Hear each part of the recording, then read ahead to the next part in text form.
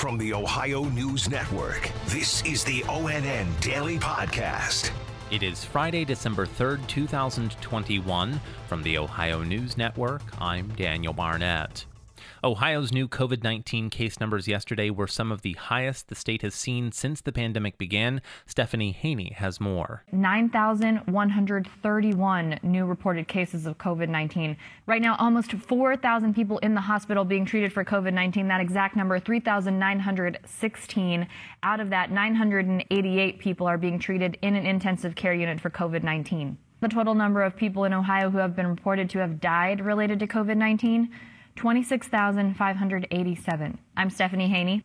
Health leaders said yesterday that if you are one of the 9,000 people who tested positive for COVID-19 on Wednesday and Thursday, you should be among those taking a PCR test and not just an antigen test. Lindsay Mills explains. The reason why? Genomic sequencing. That's the method Ohio labs are using to test for new variants. At-home antigen tests can't go through this type of sequencing. Dr. Bruce Vanderhoff explained PCR tests can go through that sequencing, determining if Omicron is here. Because we're sampling as many PCR tests as possible, if the Omicron variant shows up in Ohio, we'll likely see it reasonably quickly in our state's genetic sequencing data.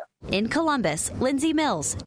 U.S. Senator Sherrod Brown said that while Ohioans must keep the new Omicron variant of the coronavirus in mind as a potential threat, the Delta variant of the virus is still very active in the state. I've talked to probably 10 hospital administrators in Ohio. Every one of them says 90 to 95% of COVID patients in their hospitals are unvaccinated.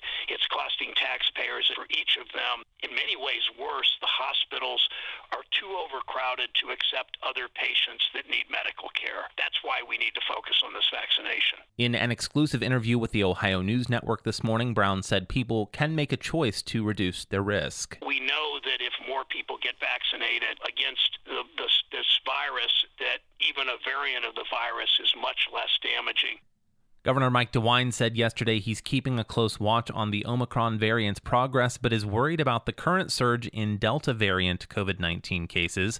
More from Andrew Kinsey. DeWine says the systems in place here in Ohio, including monitoring and vaccination efforts, are working. DeWine acknowledged that he is concerned with the rise in one specific category. What I worry about is the hospitalizations going up across the state. They have continued to go up for the last few weeks. They are at a much higher level than they were just 2 weeks ago. I'm Andrew Kinsey. A number of school districts in Northeast Ohio are dealing with staff shortages due to illnesses or open positions. Marissa Sines reports. Lakewood City Schools telling me from teachers to custodians, they're short nearly every day.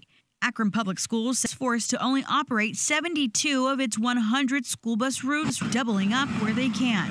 Out east, Willoughby Eastlake warning remote learning may become a reality again. The superintendent telling me of its 540 teachers, nearly 90 are out every day with no one to substitute. I'm Marissa Sines.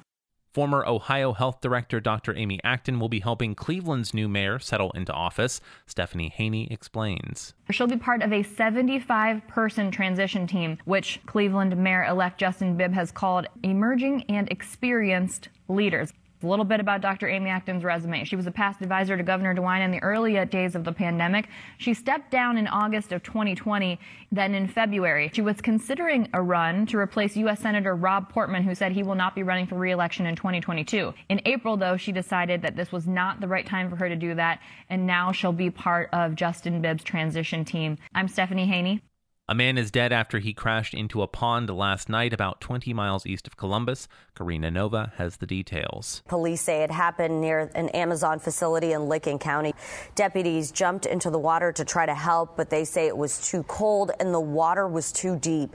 52-year-old Michael Milley was taken to the hospital in critical condition and passed away overnight. Police are still trying to figure out what caused him to crash. I'm Karina Nova. And America's employers slowed the pace of their hiring in November, adding 210,000 jobs, the fewest in nearly a year. Dave James has the details. Today's report from the Labor Department also showed that the unemployment rate fell sharply to 4.2% from 4.6%. That's a historically low level, though still above the pre-pandemic jobless rate of 3.5%.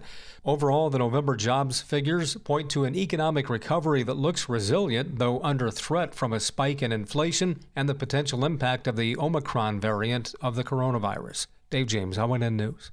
Special thanks to affiliate stations WBNS-TV in Columbus, WKYC-TV in Cleveland, and WTOL-TV in Toledo for their contributions to today's newscast. I'm Daniel Barnett on the Ohio News Network. This has been the ONN Daily Podcast, a production of Radio Ohio Incorporated on the Ohio News Network.